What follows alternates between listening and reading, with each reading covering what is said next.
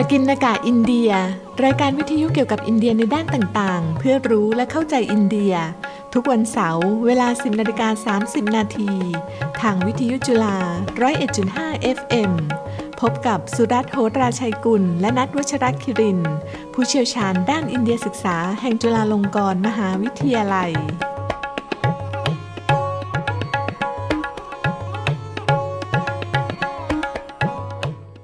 สวัสดีครับท่านผู้ฟังพบกับรายการปกิณกะอินเดีย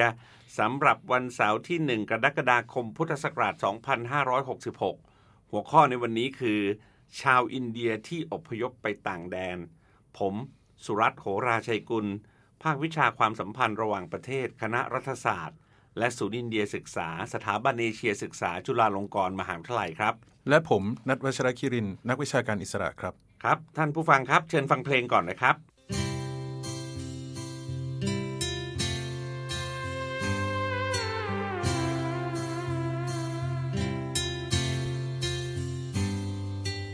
भारत हमको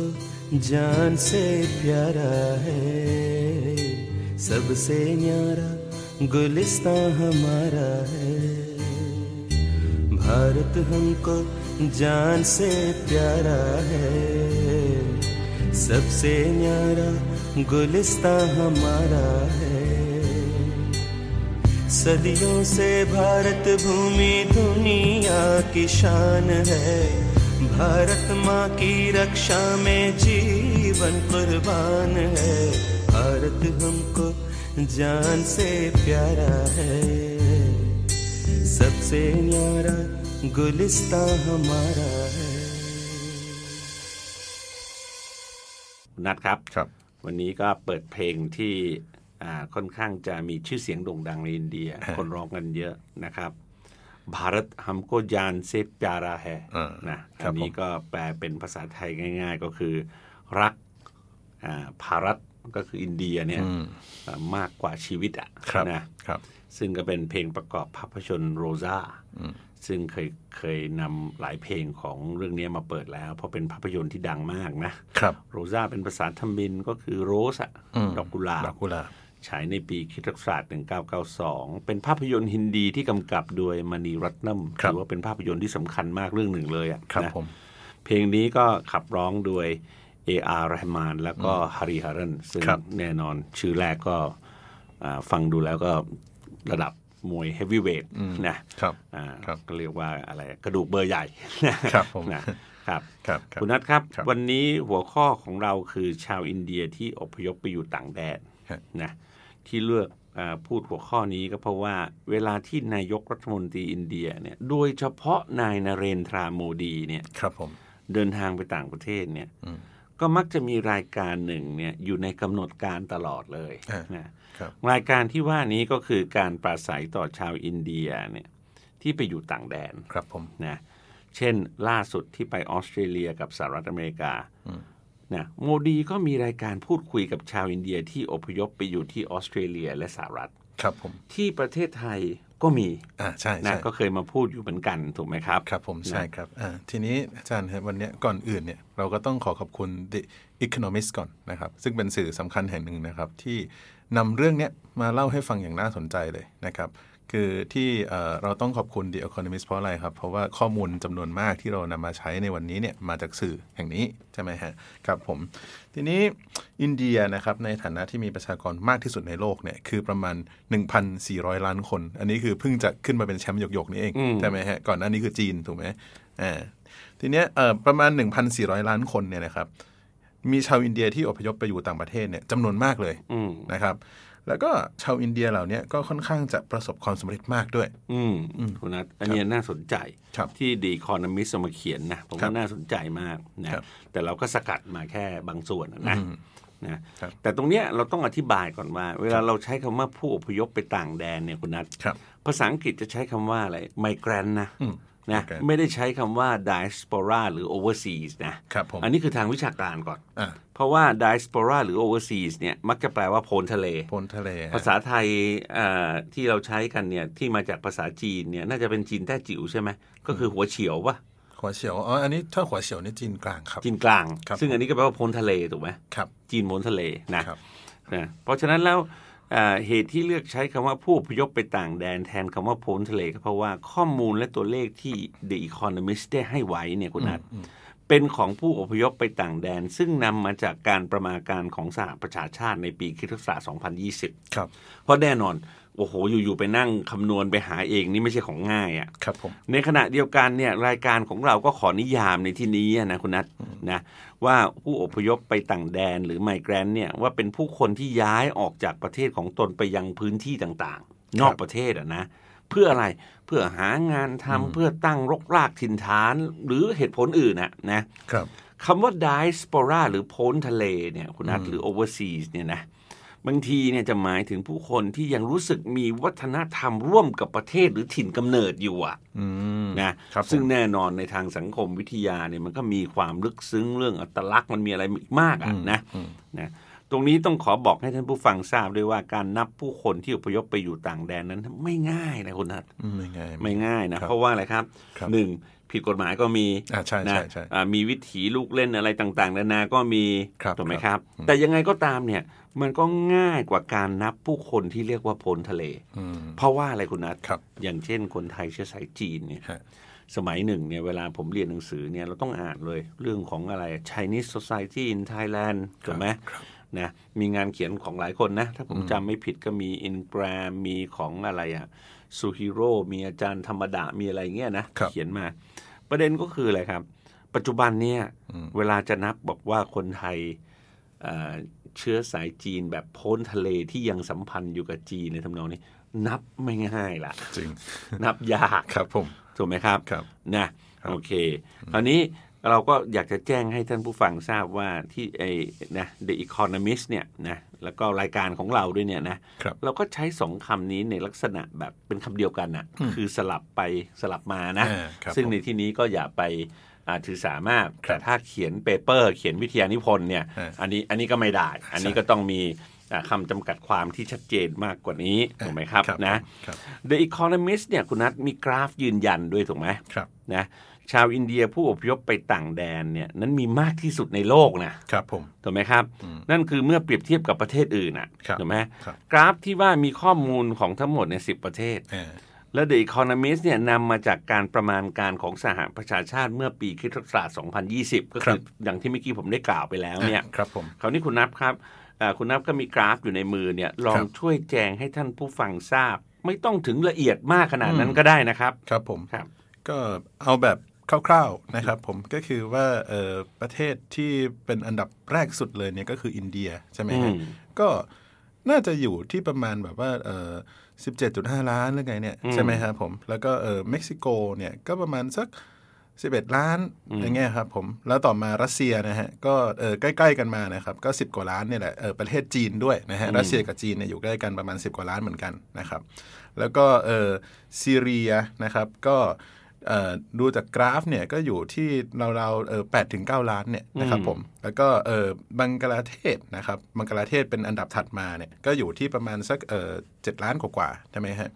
แล้วก็ที่ถัดมาอีก4อันดับนะครับก็คือปากีสถานนะครับยูเครนฟิลิปปินส์แล้วก็อัฟกานิสถานตรงนี้ก็อยู่ที่เรา6 ล้านเนี่ยโดยประมาณนะครับคือไอ้ตัวเลขอันเนี้ยเป็นตัวเลขประมาณการตั้งแต่ปี2020ของทางสหประชาชาติเนี่ยคุณนัทถ้าเราทวนใหม่เนี่ยเบอร์1ถึงเบอร์10เนี่ยนะมากที่สุดในโลกที่ผู้คนของตนน่ะอพยพออกไปข้างนอกเนี่ยเป็นไมเกรนต์เนี่ยนะหรือจะเป็นพ้นทะเลหรืออะไรที่ว่ากันเนี่ยเบอร์1คืออินเดียเบอร์2เม็กซิโกเบอร์3รัสเซียเบอร์4จีนเบอร์5ซีเรียเบอร์6บังกลาเทศเบอร์7ปากีสถานเบอร์8ยูเครนเบอร์9ฟิลิปปินส์เบอร์10อัฟกานิสถานครับนะครับตัวเลขที่คุณนัดแจงให้ฟังเนี่ยผมให้เสริมด้วยว่าอินเดียมีผู้อพยพไปต่างแดนมากที่สุดในโลกนี้เนี่ยที่เมื่อกี้คุณนัดได้กล่าวมาเนี่ยคือพูดง่ายๆว่าครองแชมป์ในเรื่องนี้ตั้งแต่ปีคริสตศักราช2010นะนี่ก็กี่ปีละ13 ปีละถูกไหมครับนะที่ The Economist ได้ให้ไว้อีกคือในจำนวนผู้อพยพไปต่างแดนทั้งหมดประมาณ281 ล้านคนนั่นนะมีชาวอินเดียมากถึงประมาณ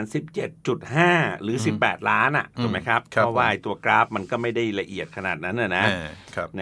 ที่ The Economist ยืนยันอีกคืออะไรครับ ชาวอินเดียน่าจะเป็นกลุ่มผู้คนอพยพไปต่างแดนที่ประสบความสำเร็จ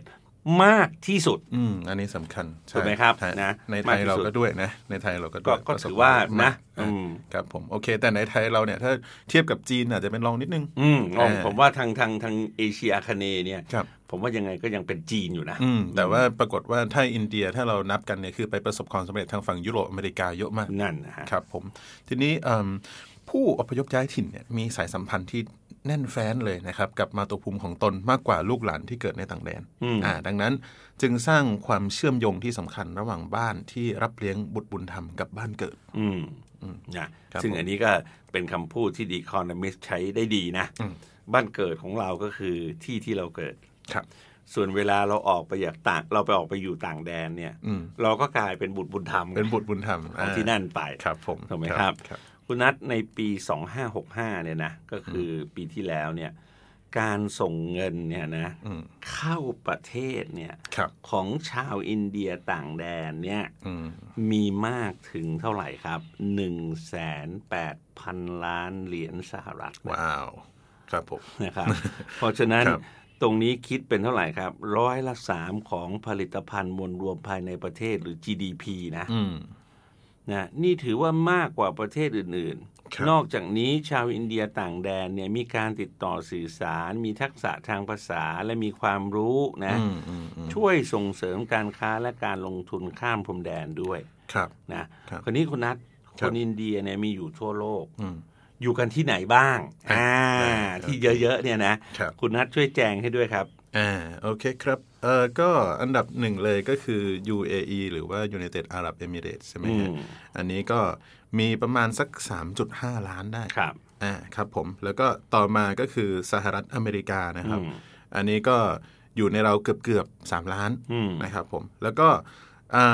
ต่อมาครับซาอุดิอาระเบียนะครับอันนี้ประมาณ 2.5 ล้านได้นะครับผมแล้วก็ปากีสถานนะครับน่าสนใจนะปากีสถานนี่ก็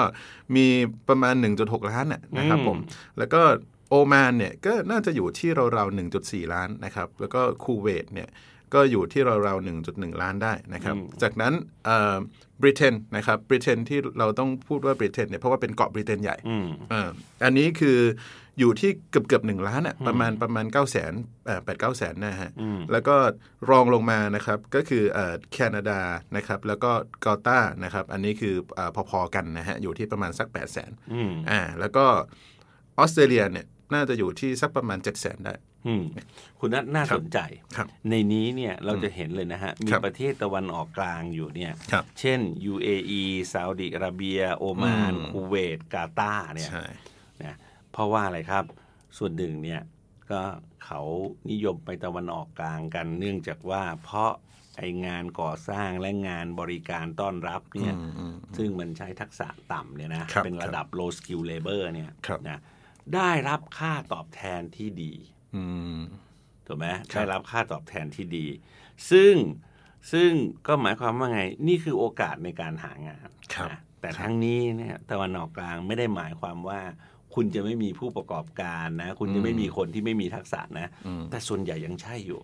นะครับที่เกรัลเนี่ยเขาบอกว่ามีการสร้างห้างสร้างบ้านกันเนี่ยนะโอ้โหเป็นหมู่บ้านอย่างสวยเยอะแยะมากมายส่วนใหญ่ทำงานอยู่ที่ตะวันออกกลางนะในขณะเดียวกันเราก็จะมีสหรัฐอเมริกามีออสเตรเลียอะไรแบบนี้เนี่ยอันนี้ก็จะเป็นอีกแบบหนึ่งนะเป็นอีกแบบเลยอันนี้ก็จะเป็นกรณีแบบไหนกรณีแบบแพทย์ IT โอ้โหเข้าไปแบบนี้เลยนะค่อนข้างเยอะนะแน่นอนมีอย่างอื่นอยู่ด้วยแหละนะส่วนบริเตนเนี่ยนะส่วนบริเตนเนี่ยก็ต้องยอมรับว่ามันมีเรื่องราวของประวัติศาสตร์ว่าด้วยอาณานิคมอยู่ด้วยไงครับผมถูกไหมเพราะฉะนั้นแล้วเมื่อก่อนเนี่ยบริเตนเนี่ยก็มีคน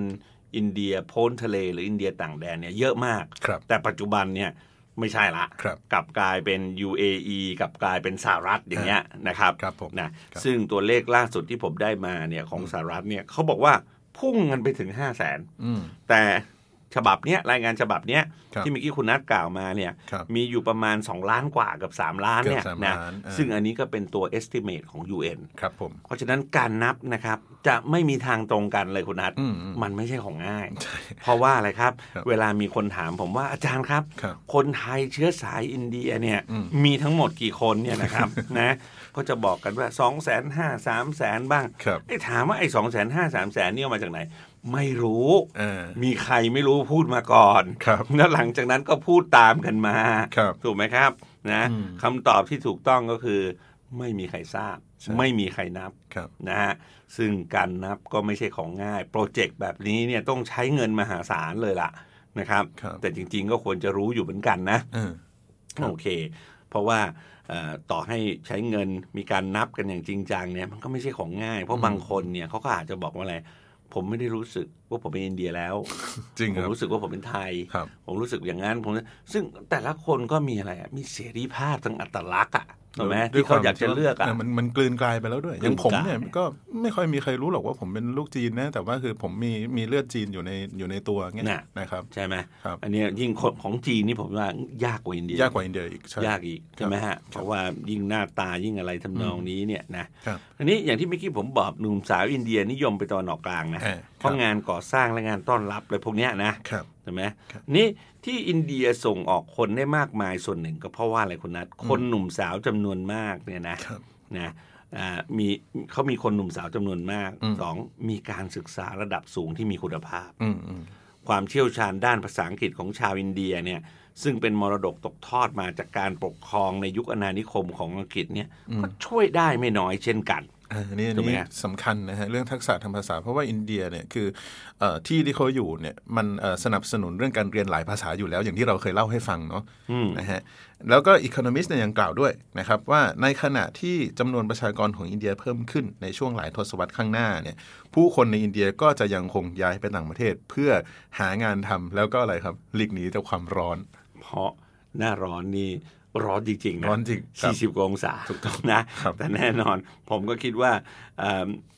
หลายคนอาจจะไม่ได้ให้เหตุผลว่าตัวเองอยากจะหนีความร้อนไปหรอกนะส่วนใหญ่ก็น่าจะเป็นเรื่องของเศรษฐกิจเรื่องของความมั่นคงทางเศรษฐกิจนะแต่อาจจะมีนัยยะเรื่องความร้อนอะไรวางไว้อยู่ก็ได้นะกฎการข้ามแดนของประเทศมั่งคั่งเนี่ยนะก็คือกฎของประเทศตะวันตกประเทศพัฒนาแล้วเนี่ยเขาก็มีตม.เขาว่าถูกไหมเพราะฉะนั้นระบบตม.เขาเนี่ยคุณนัทเดี๋ยวนี้เนี่ยมันมีสกอร์พอยต์มีแต้มมีอะไรเลยเนี่ยนะเล็งไปยังผู้สำเร็จการศึกษาที่สามารถทำงานในวิชาชีพที่มีความต้องการสูงเช่นอะไรคุณนัทการแพทย์นะเทคโนโลยีสารสนเทศพวกเนี้ยนะเพราะฉะนั้นในปีที่แล้วเนี่ยคุณนัทในปีที่แล้วเนี่ยนะH1B นะซึ่งเป็นวีซ่าชนิดหนึ่งของอเมริกาเนี่ยคุณนัทสำหรับแรงงานฝีมือในอาชีพพิเศษเนี่ยนะเช่นนักวิทยาศาสตร์คอมพิวเตอร์เนี่ยนะ73%ก็คือ100คนที่ apply เนี่ย73% ที่ได้รับอนุมัติเนี่ยจากวีซ่าประเภทนี้เนี่ยเกิดในอินเดียครับผมโอ้โหอันนี้ยิ่งมีนัยสำคัญเลยนะว่าจะอ่านอินเดียเป็นมหาอำนาจแล้วไม่อ่านอินเดียพ้นทะเลนี่ผมว่าลำบากนะจะไม่เข้าใจนะคือมันโยงกับไอ้ตอนที่เราเคยพูดไปแล้วด้วยเรื่องของความสำเร็จเรื่อง IT ใช่ครับครับผมทีนี้คนเก่งและฉลาดที่สุดของอินเดียหลายคนเนี่ยดูเหมือนจะเตรียมตัวอพยพนะครับก็คือ The Economist เนี่ยเขาชวนพิจารณาข้อค้นพบของบทความที่จะตีพิมพ์ในเร็วๆนี้เนี่ยนะครับในวารสารที่ชื่อว่า Journal of Development Economics นะครับอันนี้คือเขียนโดยปริทวิราช จอตุรีนะครับที่มาจากHarvard Business School นะครับแล้วก็อีน่ากังกูลีนะครับจาก University of Massachusetts นะครับ Amherst แล้วก็แพทริกเกลนะครับจาก University of Bristol ครับผมคือการศึกษาที่ว่านี้ศึกษานักเรียนที่สอบเข้าสถาบันเทคโนโลยีแห่งอินเดียที่มีการแข่งขันสูงนะครับในปีค.ศ. 2010ซึ่งเป็นอันนี้คือเป็นโรงเรียนวิศวกรรมชั้นนำของประเทศเลยนะ8 ปีต่อมาเนี่ยนักวิจัยพบว่า 36% ของผู้มีผลการเรียนสูงสุดนะครับ 1,000 คนได้อพยพไปต่างประเทศซึ่งส่วนใหญ่เนี่ยก็คือสหรัฐอเมริกานั่นแหละครับผม36%ของ1,000 คนนี้พูดง่ายๆว่าไป ไปข้างนอกเลย ถูกไหมครับ ครับผม นะครับในอเมริกาคุณนัทถูกไหมครับในอเมริกาเนี่ยนะเราก็จะเห็นไอ้สิ่งเหล่านี้ปรากฏอยู่ตลอดเวลานะและเมื่อกี้การศึกษาที่คุณนัทพูดมาเนี่ยถูกไหมมันมีอีกชิ้นหนึ่งด้วยนะก็คือประมาณ120ของพวกหัวกะทิของนักวิจัยด้านปัญญาประดิษฐ์เนี่ยพบว่า8%เนี่ยสำเร็จการศึกษาระดับปริญญาตรีในอินเดียนะครับโอ้โหอันนี้ก็ถือว่าไม่เลวเลยทีเดียวแหละนะครับนะในอเมริกาเกือบ180ของประชากรที่เกิดในอินเดียนะเกินวัยเรียนเนี่ยนะมีวุฒิการศึกษาอย่างน้อยในระดับปริญญาตรีอ่ะคุณนัทครับผมอันนี้คือตามข้อมูลของเชียงบัตาโลวานะซึ่งสังกัดอยู่ที่ MPI ก็คือ Migration Policy Institute ซึ่งเป็นสถาบันดังเลยนะที่อยู่ตรงนี้เนี่ยนะคุณนัทในด้านความสัมพันธ์ระหว่างประเทศเนี่ยมันมีศัพท์ภาษาอยู่ตัวหนึ่งชื่อคำว่า soft power ครับนะซึ่งอันเนี้ยบางคนก็บอกอำนาจละมุนแต่ท่านอาจารย์สุภมิตรปิติพัฒน์ก็บอกว่าเป็นมัทวศักติถูกไหมครับนะซึ่งก็สวยงามดีนะซึ่งศัพท์ภาษาตัวนี้เนี่ยผู้บัญญัติศัพท์เรียกก็ใครที่ไหนล่ะก็คือท่านศาสตราจารย์โจเซฟไนน์นะครับผมนะเคยให้พูดเรื่องซอฟต์พาวเวอร์แล้วก็ให้ข้อคิดในเรื่องนี้ไว้ด้วยนะว่ามันไม่ได้ถูกสร้างขึ้นด้วยอัตโนมัตินะจากปรากฏการปรากฏตัวของผู้อพยพเท่านั้นนะแต่ถ้าคุณมีผู้อพยพที่ประสบความสำเร็จและสร้างภาพลักษณ์ที่ดีต่อประเทศที่พวกเขาอพยพมาเนี่ยนั่นจะช่วยประเทศบ้านเกิดของพวกเขาได้นะโจเซฟไนน์เคยได้เสริมตรงนี้ไว้ด้วยบอกว่าอะไรอินเดียมีคนที่ยากจนจำนวนไม่น้อยเลยนะนี่คือยากจนมากเลยนะยากจนมากจำนวนไม่น้อยเลยนะแต่พวกเขาไม่ใช่คนที่เดินทางมายังสหรัฐคุณนัทครับผมถูกไหมครับนะก็หมายถึงว่าไงครับผู้อพยพชาวอินเดียเนี่ยค่อนข้างร่ำรวยแม้ในประเทศที่พวกเขาย้ายไปอยู่นะฮะพวกเขาเป็นกลุ่มผู้อพยพที่มีรายได้สูงสุดในสหรัฐโดยมีรายได้ครัวเรือนเฉลี่ยเนี่ยเกือบ $150,000 ต่อปีนะครับนั่นก็คือ2เท่าของค่าเฉลี่ยของประเทศเลยนะฮะค่าเฉลี่ยของประเทศนี่คือแม้กระทั่งพลเมืองสหรัฐเองใช่ไหมที่แบบว่าอยู่ที่นั่นมาก่อนเนี่ยก็ได้เท่านี้แต่อินเดียเนี่ยเข้าไปถึงเนี่ยโอ้โหแบบขึ้นมาอีก2เท่าครับผมในออสเตรเลียนะครับรายได้ครัวเรือนเฉลี่ยของผู้อพยพชาวอินเดียเนี่ยอยู่ที่ประมาณ85,000 เหรียญสหรัฐต่อปีนะครับถ้าเทียบกับค่าเฉลี่ยประมาณ 60,000 เหรียญสหรัฐในทุกครัวเรือนก็คือยังสูงกว่าอีกสูงกว่าค่าเฉลี่ยอีกถูกไหมครับการศึกษาชิ้นหนึ่งที่ The Economist อ้างถึงนะครับระบุว่าผู้บริหารระดับสูง25คนนะครับของบริษัท S&P 500นะครับที่มีเชื้อสายอินเดียเนี่ยเพิ่มขึ้นจาก11บริษัทเมื่อทศวรรษที่แล้วเมื่อพิจารณาจากผู้บริหารที่มาจากอินเดียจำนวนมากในตำแหน่งอาวุโสอื่นๆในบริษัทเหล่านี้ตัวเลขดังกล่าวก็น่าจะเพิ่มขึ้นอย่างแน่นอนเนี่ยแปลว่าเพิ่มขึ้นเยอะมากขึ้นเรื่อยๆเลยเนี่ยนะครับ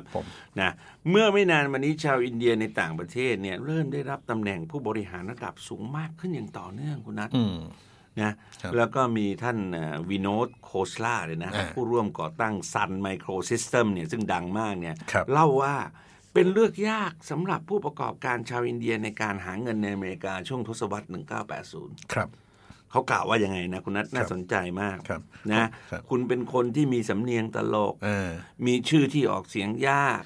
และคุณต้องผ่านมาตรฐานที่สูงขึ้นเรื่องชื่อเนี่ยมีโอกาสที่แบบจะถูกล้อเลียนได้ด้วยเขากล่าวว่าปัจจุบันนะ Adobe Alphabet Google IBM Microsoft ล้วนมีผู้นำนะครับโดยคนเชื้อสายอินเดียเลยหนึ่งในนั้นก็คืออเจบังกานะซึ่งเกิดที่เมืองปูเนในอินเดียเนี่ยได้รับเลือกให้เป็นผู้นำธนาคารโลกเมื่อเดือนที่แล้วหลังจากบริหารบริษัท Mastercard มานานกว่าทศวรรษเนี่ยคณะบดีของคณะบริหารธุรกิจชั้นนำนะ3 ใน 5 แห่งเนี่ยซึ่งรวมถึง Harvard Business School ด้วยเนี่ยก็เป็น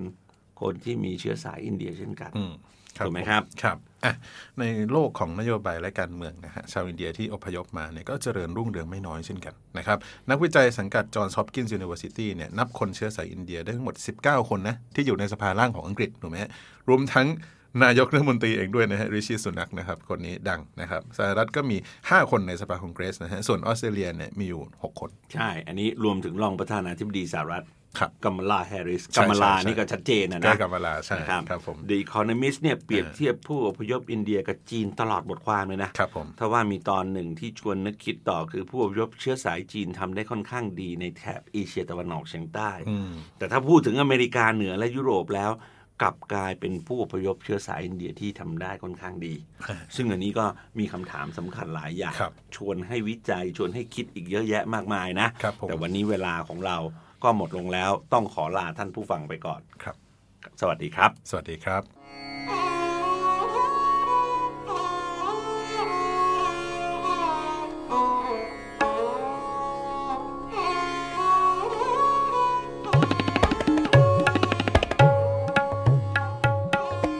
กินนากาอินเดีย